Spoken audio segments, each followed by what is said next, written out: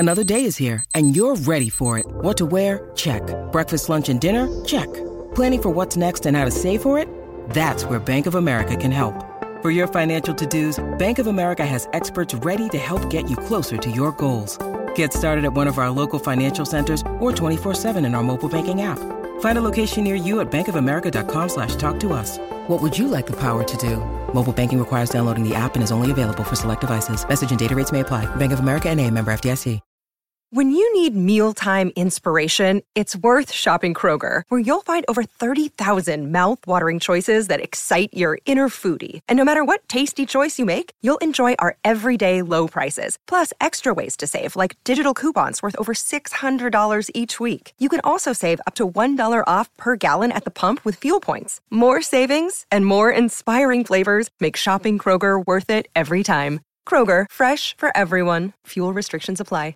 Step into the world of power, loyalty, and luck. I'm gonna make him an offer he can't refuse. With family, cannolis, and spins mean everything. Now, you wanna get mixed up in the family business. Introducing The Godfather at ChumbaCasino.com. Test your luck in the shadowy world of The Godfather slot. Someday, I will call upon you to do a service for me. Play The Godfather, now at ChumbaCasino.com. Welcome to the family. No purchase necessary. VGW Group. Void where prohibited by law. 18+. Terms and conditions apply. You're listening to the IFL TV podcast in association with Lonsdale MTK Global, sponsored by William Hill. Razabani for IFL TV in association with MTK Global. With me on Zoom today, former world champion Liam Smith. Liam, how are we doing? Not too bad, mate. Yourself? Yeah, not too bad. Enjoying the sunshine, the spring?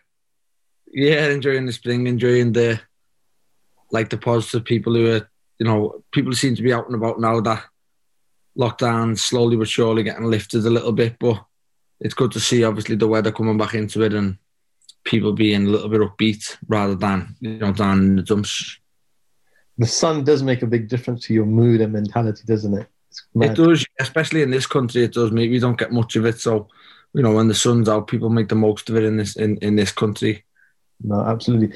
Liam, want to jump straight into it. We saw Canelo Alvarez return back into the ring. Only 9 weeks out since he fought, obviously, your brother Callum against Avni Yildirim. Everyone expected Canelo to win. What did you make of his performance? Just dominance, just levels, just proved as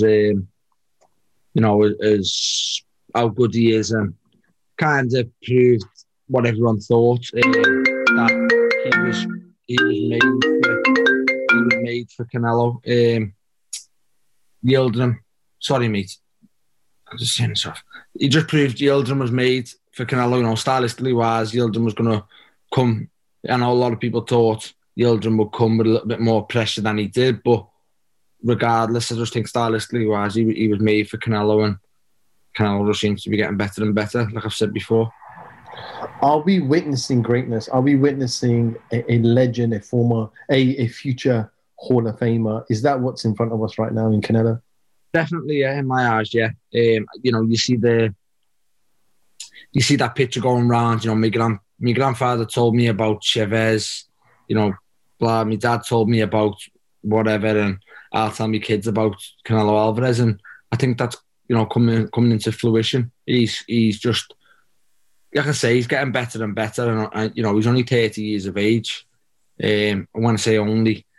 People think because he's been around a long time, 4th division world champion, that he could be coming to 35, 36 like Mayweather was when he become that era. But he's still in his prime, and by the looks of it, he's getting better and better, and he's getting more ambitious than ever. He's still trying to break records, create history, and good on him. Good on him. Somebody of that stature and that, the high caliber, and money wise, good on him, wanting to stay active. If you look at it now, he got out the ring last night, and all being said, I know he doesn't struggle making 168, but he's got to make a decision now. How long does he have off? How long does he have off now? He's got 10 weeks now till he fights Billy Joe, and does he have 2-week break? Does he have a 1 week rest? It's interesting to see, but it's you've got to take your hat off to him. You know, he's the biggest draw in world boxing at the moment, and he's still wanting to be that active. He got a lot of criticism from fans to say, who is this Yildirim guy? Why is he your mandatory? But in all fairness to Canelo, if he really, really wanted to, he could have delayed Yildirim and fought him in May. He obviously fought Callum. 9 weeks later, he fights Yildirim, gets his mandatory out the way, which opens the doors to mega fights in May and September. Yeah, but look, you know, I think people are looking. I think that's unfair. And I've criticised him in the past for avoiding Golovkin at that time, you know. But on this occasion, I can't criticise him because he had to. And you know, we knew, you know, if Callum beat Canelo, that fight would have had to have happened. You know, the WBC title got put on the line for Callum and Canelo on the basis of the winner has to defend against Avni Yildirim within 90 days or 120 days, and people don't see that side of like maybe contracts or agreements. And you know, if he wants to be a 4-division champion, he had to fight Yildirim, a 4-belt champion. Otherwise, he had to, you know, would have had to vacate. And you can say, oh, the WBC would not slip Canelo. Maybe so, but I just think good on him. He's just thought, you know what, I'll fight my mandatory. It's another fight. I'm staying busy, and it's not Canelo's fault that Avni Yildirim is his mandatory. You know, the argument should be pointed at, why is Yildirim mandatory challenger? He hasn't won a fight for, you know, 2 years. I think his last fight, you know, he lost to Anthony Dirrell. I'm presuming that was his last fight, and I think he's failed the drug test since then. So it's nothing to do with Canelo. It's to do with why was Yildirim still mandatory challenger at that point. Canelo's just done what he was told to do. Liam, you obviously fought Canelo 6 odd years ago now. Obviously, Callum fought him a couple of months ago. Everyone was hopeful that Callum, with his size, reach, with his jab, power, big for the weight, would cause Canelo problems. Obviously, after the fight, when you've obviously sat down with Callum, I know he was devastated. It's all good planning outside the ring. Obviously, in the ring, it becomes a different fight at times. But what was kind of Callum's assessment when you kind of sat down together as brothers? Again, we haven't sat properly recently, but just how good he was, how Callum said, a big thing was Callum was how quick and easy he closes the gap, you know, with his feet and his pressure. Callum noticed that straight away.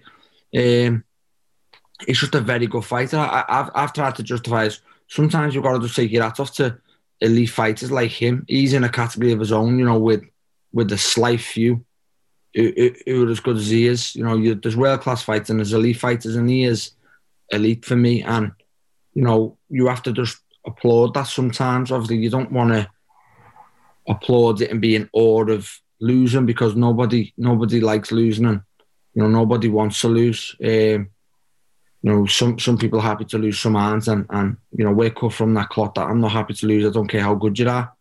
But in his defence, you've got to say how good he is, and the more you couldn't convince me when I lost to him. You couldn't have you couldn't comfort me and say, look, you've lost to a very good fighter there, because I told you where to go.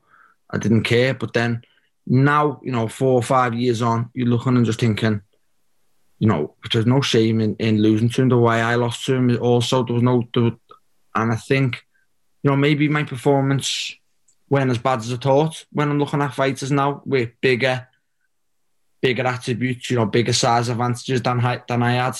You know, obviously these fighters getting in with Canelo now, was Canelo getting in with me? If you know, in the size advantage, you know, he was a lot bigger than me muscle-wise, and he's just getting better and better. My point is he's getting better and better, and I can't see anybody beating him unless he tries to go a step too far.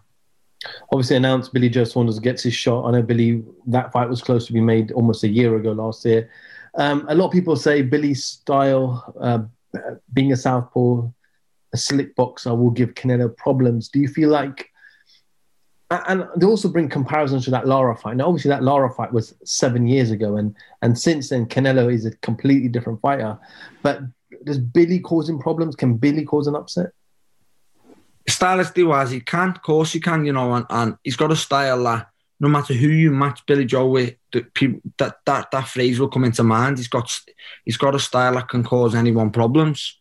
And, you know, by all accounts, he should and he will cause problems, but I just don't think he will. I just think Canelo's that good a fighter now that he adapts. Obviously, the clarification and the, like the point towards the Lara fight, you can justify it. Lara done very well with Canelo.